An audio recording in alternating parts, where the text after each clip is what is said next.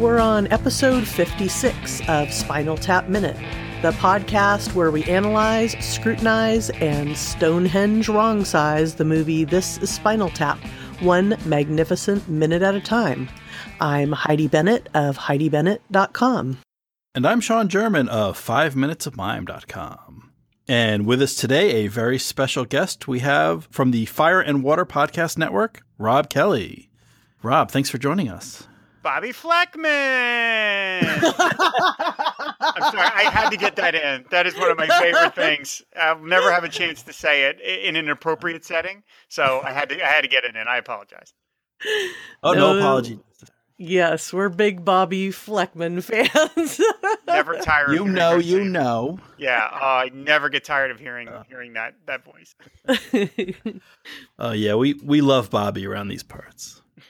But we have gathered here today not to talk about the hostess with the mostess, but to talk about minute 56 of the movie This is Spinal Tap. Minute 56 starts with Nigel's spoken word opening to the big stage production Stonehenge.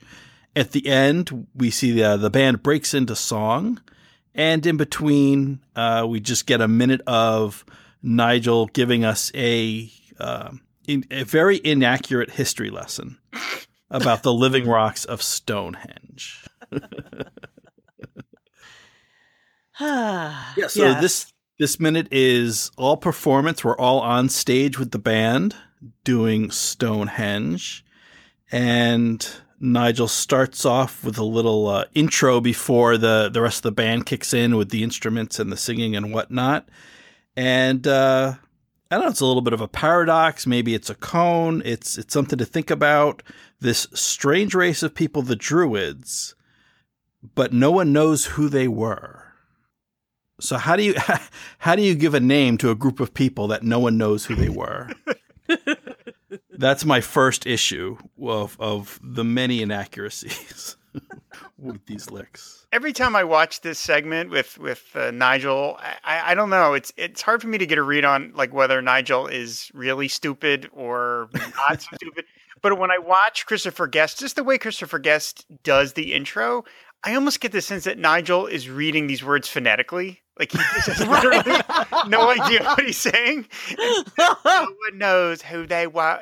I don't know. I think if you asked him, what are you literally saying? He would not be able to tell you what he's talking about. That is so great. That's such a great interpretation of this. Yeah, I totally get that. But he looks so serious and moody, and here he is with no shirt on. and this big huge cape and the glitter eye makeup. I love the glitter eye makeup. Me too. Yeah, the gold glitter, and I wonder if he's smoke machines all over the stage. Oh yes, lots of smoke. So I wonder if did Nigel get jealous of Derek?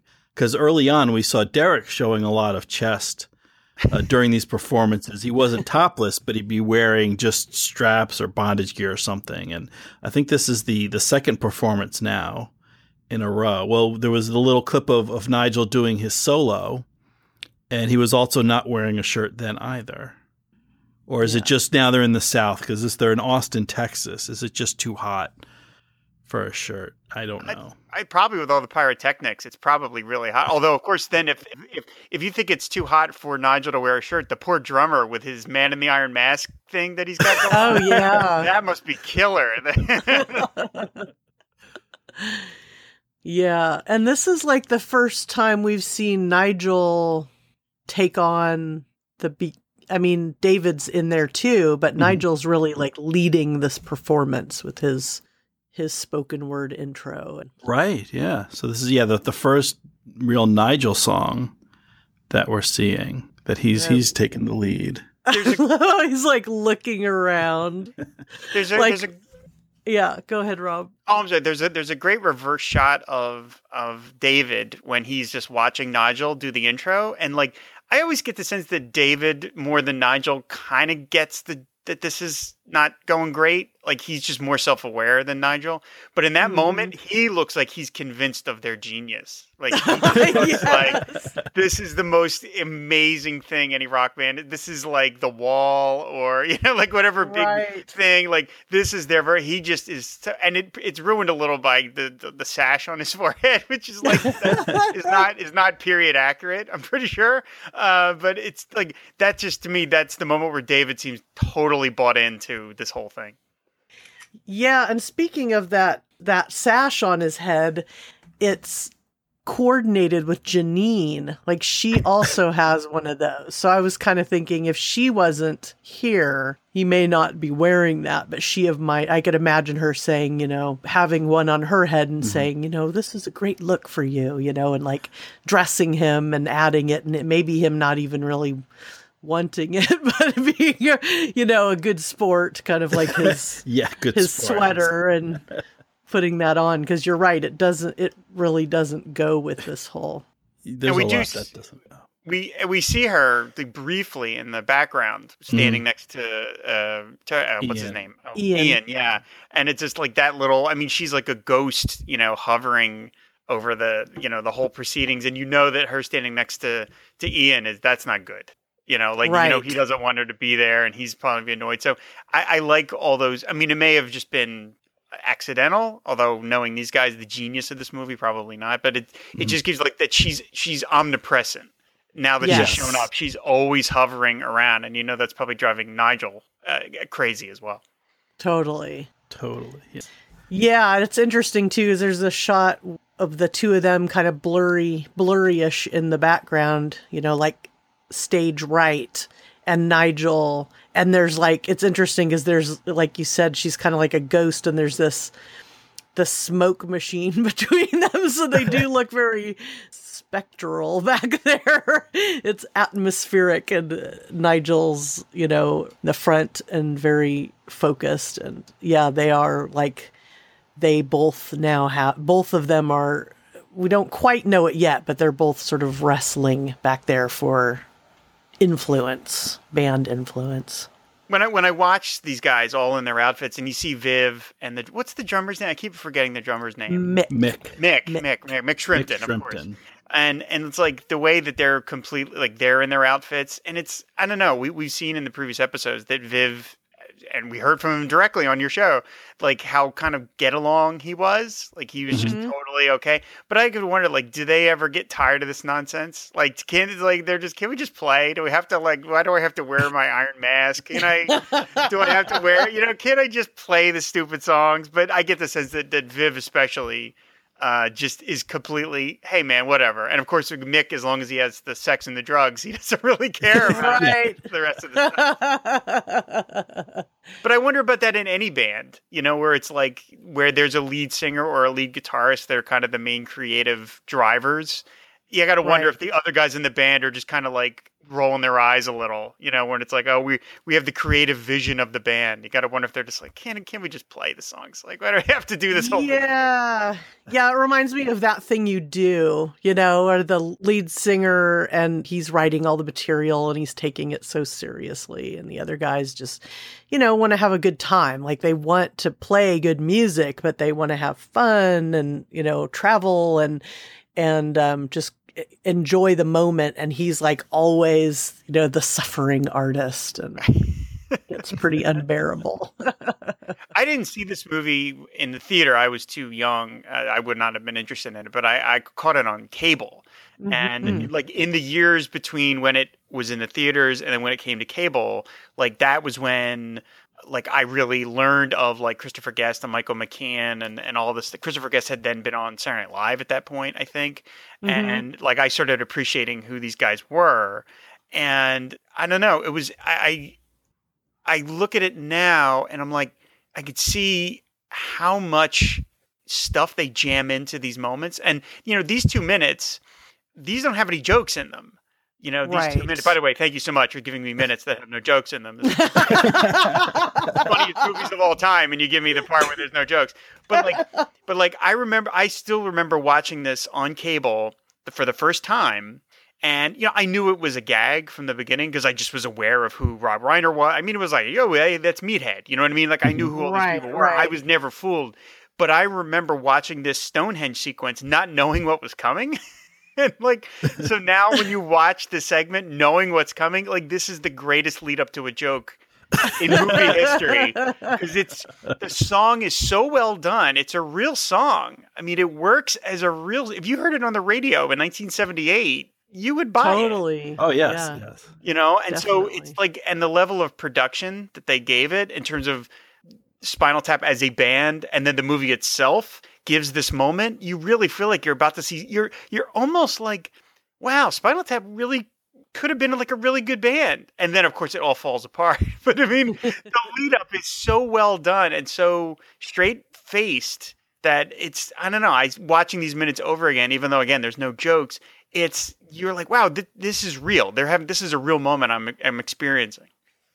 Yeah. And there's no dialogue, so you're not getting that. Yeah. But I mean, there's visual, I get what you're saying, but there's visual jokes in just that, Viv, what are you wearing? You're wearing a serape or a vest over a silky, oversized blouse with a Viking helmet. Well, yeah, the helmet. With the nose cover hanging down. I don't know if there's probably a word for that. Yeah. That thing the looks Viking nose. Yes, that does not look comfortable at all. Doesn't look like anything I'd be wanting to wear and be playing two keyboards at the same time. Yeah. I've got two hands. He's got two hands. Though I do think there are some jokes in the lyrics. I have to think that some of this absurdity is on purpose, that these guys are a little bit more educated than whoever wrote this song is letting on. I mean, just the connection of Druids and Stonehenge. Because Stonehenge, we're looking at 2,000 to 3,000 years BC for the monuments in the area that we think of Stonehenge. Druids, for Druids and the Celtics, you're going 2,000 years in the future. The Druids had nothing to do with Stonehenge. Stonehenge was old, was an ancient monument already by the time the Druids were around. There's no connection between. I mean, at least they're both in England. Then you start throwing in banshees that are really kind of more Irish than English, right. And then you get Pan. Well, I guess I'm jumping ahead to the next minute, but then they start singing about Pan, who's a Greek god, who's not even in the British Isles. The lyrics are completely absurd. I agree with the production as a song. If you don't have access to Wikipedia, you might listen to it and think it's a good song, but unfortunately, we do have access to Wikipedia, and we do know that these lyrics are completely ridiculous. Well, it makes me wonder, what kind of songs would Nigel have written with access to the internet if he had that? It would have been even more just a melange of just different things, you know, going down rabbit holes of, just crazy. Oh, these things are about, yeah. I mean, I don't know enough about history to kind of parse that together, but I did look up a little because I'm I don't think any of this stuff matches. I don't think Stonehenge has anything to do with the Man in the Iron Mask. I don't think that. But it's Nigel had to pull this together from going to the library, I guess, or what he had floating across the transom, as it were. I mean, because then again, he's got the glam eye makeup. All of a sudden, he's doing Velvet Goldmine. What's happening? I don't understand. Well, I have to wonder. So, Heidi, you mentioned a little bit about Viv's getup. I wonder if he even knows. When he got dressed, did he know Stonehenge was going to happen tonight? He may have been wearing this anyway, given the range and the variety of outfits we've seen Viv Savage wear for these performances. Because again, there's no connection between Vikings and Druids or Stonehenge. So I don't know what's going on with and I don't even know if that's an actual Viking helmet. It looks more like the closest thing I could think of that I've seen elsewhere is Fred Flintstone's Buffalo Lodge. Right. It looks like the Buffalo Lodge helmet. But there's I'd put it at 50-50 that this is just what Viv was going to wear. He just shows up and he's like, oh, we're doing Stonehenge? Okay. And Derek looks a little like a caveman with his stuff. Yes, like it's yes. just it's just so all over the place. And I don't know, like, is that an indication of poor planning on poor research on Spinal Tap's part, or is it more of an indication of that things are falling apart? Like there's who's in charge of it? Like, there's got to be somebody in charge of getting their props, like their roadie. I know you've named the roadie. Forget the name of the. Mook, yeah, who of course appeared in The Sure Thing, which is part of the Spinal Tap movie universe. But it's like, does it indicate that Ian is not, focusing on the details, that it's all just random crap that they got from a costume store? And you're like, oh, what do we have that's medieval? Okay, that's good. That's good enough. Right. Good enough. Yeah. So that's an excellent question. In that, who's in charge? Who's the adult in the room here? Right. Yeah. That's a question that probably should have been asked much earlier in the tour. Right. I mean, we know there's no sex and drugs for Ian. We know that's not going on. And he's finding lost luggage. So it's like, is it Janine's responsibility? There's so many questions of watching these moments. Definitely. So we were talking earlier before we started recording, and you were saying you didn't have so much a Spinal Tap moment to share, but that you did want to talk about going to see a particular show. Do you want to tell us about that? Yeah, I'm not a big concert person. I think I'm just an old fuddy-duddy. I think I've been to like 30 concerts in my lifetime, and 20 of them are Bob Dylan. So that kind of tells you where I am in terms of, but I mean, I have to say most of the concerts I've seen were really, really good. So I'm not a performer. I've never been on a stage. I have no musical ability at all. So I don't have any sort of like embarrassing Spinal Tap moment, but I have been to a concert where like, I think it was an enormously amazing experience. And it was October 20th, 1994. And I was seeing Bob Dylan, there he is again, at the Roseland Ballroom.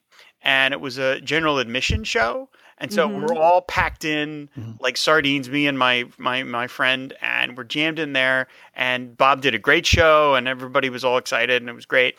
And then he disappears, and people are clapping. And he's going to come back out for the encore because he always does. So there's noise and noise and noise and noise. And then Bob comes out. And you're like, everybody's clapping. It's, oh, Bob Dylan's coming out. And then Neil Young comes out. Oh, my God. And people just start losing their minds because it's like, oh, my God, Neil Young is coming out. And then Bruce Springsteen comes out.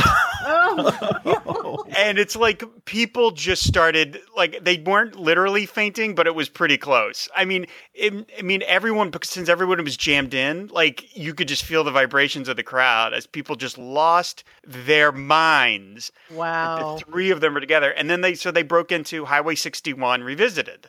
And they play, and then they did, I forget the second song. I think it was Rainy Day Women, number 12 and 35. And it was like the most, you just couldn't believe it. You just couldn't, and that was the end of the show, right? So the show ends and everyone is walking out of the Roseland Ballroom just dizzy because you just can't believe what you saw. And me and my friend are walking back to the Port Authority and we're talking among them. We just can't believe what we saw. We're like, we just saw Bruce Springsteen and Neil Young and Bob Dylan. And as we're walking, a woman is walking kind of parallel to us, not with us, she just happens to be walking the same direction, and she overhears us. And she's like, she thinks, I guess she thought we were like trying to like pick her up or something, because she's like, oh, that you guys made that up. That didn't happen. Like she thought, I don't know. It was weird. Like she thought we were lying. And as we were talking, we walk by like a little food mart, and there's a guy who has a radio on, and literally over the radio is like a DJ saying, hey, everybody, if you were just at the Roseland Ballroom, you won't believe it. Bob Dylan played with Bruce Springsteen and Neil Young, and she hears it.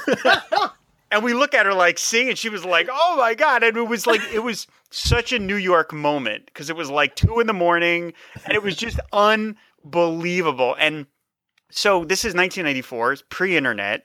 And like, I have no proof that this happened other than to tell people, and nobody believes me. Yeah. And then years later, a British music magazine ran an article on the concert, and they have a photo of the three of them on stage together. And I look at the photo, and judging by where the photo is taken from, that person, whoever took the photo, must have been about a foot away from me. Because that's where I was. And so that's the header on my Twitter page for my Bob Dylan podcast, Pod Dylan, because it's like that is the only photographic evidence I have that actually happened. Oh, wow. That is a great story. Thank you so much. I'm so glad you got to experience that. Like, I'm excited for you. If only, I don't want to be greedy, but if only I could have been at the diner that they went to eat at afterwards. Yeah, for sure. Oh my gosh. That's awesome. That is quite a story. Again, it's a good story. It's not a Spinal Tap story. Nothing embarrassing yet. Bob didn't do Stonehenge or anything like that. That's all right. We'll take a good story, a story with a happy ending. That's all right. Well, and speaking of happy endings, I didn't mention it last weekend or last minute. But so the band is on stage. They're playing a song. The performance is happening. So the score is now 6 gigs played versus 5 gigs that have been canceled. Nice. So the band is winning. Right now they're ahead. They're winning the tour. They've played more concerts than shows have been canceled. And so, 6 plus 5 is what? 11. There you go. This tour goes to 11. So you mentioned that you, Rob, that you have a podcast, but I met you not through that podcast, but I started following one of your other podcasts. So you have a few podcasts. Would you like to talk a little bit about that? We have way too many podcasts over on our network site. But yeah, me and my partner, Chris Franklin, who is part of our network. We are going to be starting Superman Movie Minute. Which will take a look at the original 1978 Superman movie. We're going to do it 5 minutes at a time. We're cheating a little just because we have a network site and we don't want to like drown the network in shows because we don't want to like Bigfoot the other guys.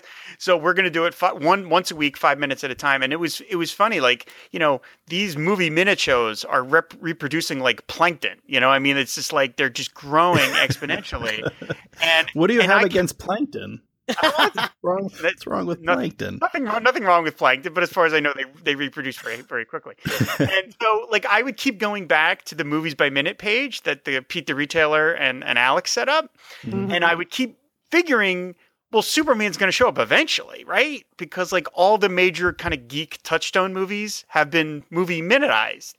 Star Wars, Jaws, Raiders, Alien, Star Trek. I'm like, okay, eventually they're going to get to Superman, and nobody's doing Superman. And I'm like, I love that movie. It's one of my all-time favorite movies. It's my partner Chris's favorite movie, and we were sort of going back and forth about it, and we're like, how are we going to fit it in? Because we do all these other shows, and then we just said, let's just do it because we will never tire of talking about Superman. So we're not exactly sure when it's going to launch just yet. We have a preview episode up, and then we're going to be doing another episode where we talk about the trailer very soon. But it is coming. Superman Movie Minute.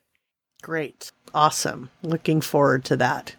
Absolutely. One of my favorite movies, too. Definitely a movie of like that era. I remember just going with my dad. My dad took us to a lot of movies, and my brother and I just remember us really enjoying, it was just funny and sweet. And, there's the wonderful, corny, what is that, where they're flying and she's doing her voiceover. Can you read mine? But yeah, a lot of good stuff. Cool. Looking forward to that for sure. Yeah. Well, that's kind of the movie that really kicked off the modern wave of, superhero comic book movies. Because there was a long time there were like the serials in the 40s and 50s, the black and white Superman, and there was a Batman serial as well. And then for a long time, I guess you get, the Batman of the 60s, the Adam West Batman. And then there's not a lot of, at least in the movies, there's not a lot of superheroes until Superman. Right. I mean, there were like kind of like some I don't want to say off-brand, but like there was Doc Savage and there was some other things where they tried to do superheroes, and virtually every superhero movie following the Batman TV show, it just does it campy because they didn't know that you could do it any other way. They were just like, I guess you got to do it like Batman. It's all a joke. It's all just a big joke. And it took Richard Donner to when he got the reins of Superman to say, no, you got to do it straight, as he calls it. It's Superman, his mom, and American. It is America is a apple pie, mom, and the American flag. And he's like, you can't make a joke of that. And so he's the one that steered the ship, because the original. This is Spinal Tap Minute. I don't want to turn the show into Super Minute, but it's like basically, the original Superman script was all jokey.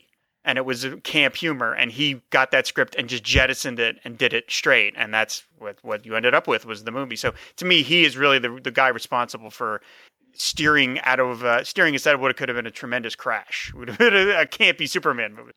Yeah. Wow. So that sounds great. Looking forward to listening to that. All right. Yeah. So, is there anything else particular about this minute that either one of you want to discuss?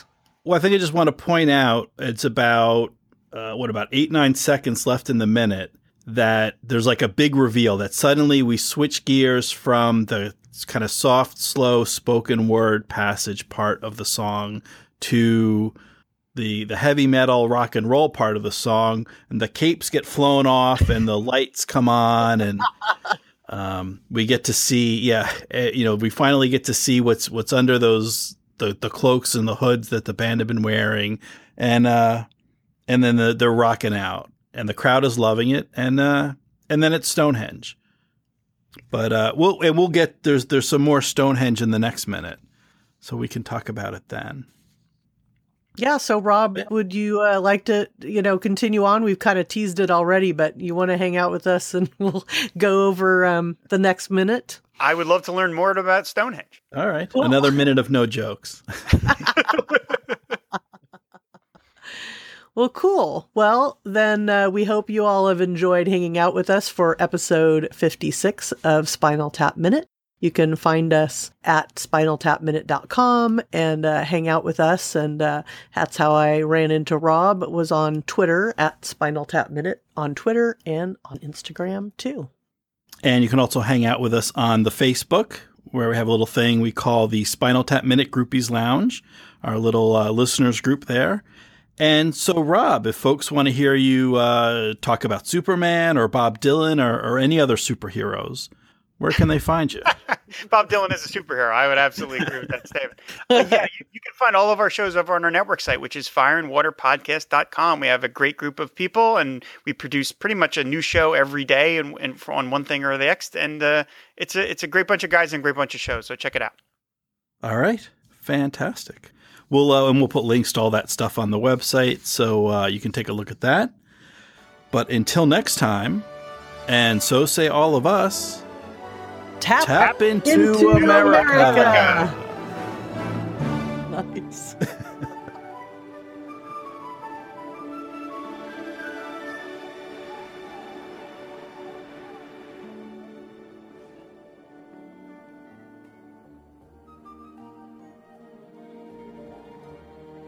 Can you read my mind?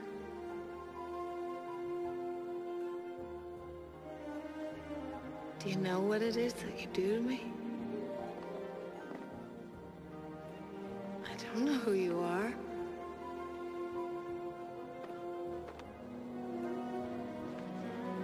Just a friend from another star. Here I am, like a kid out of school, holding hands with a dog.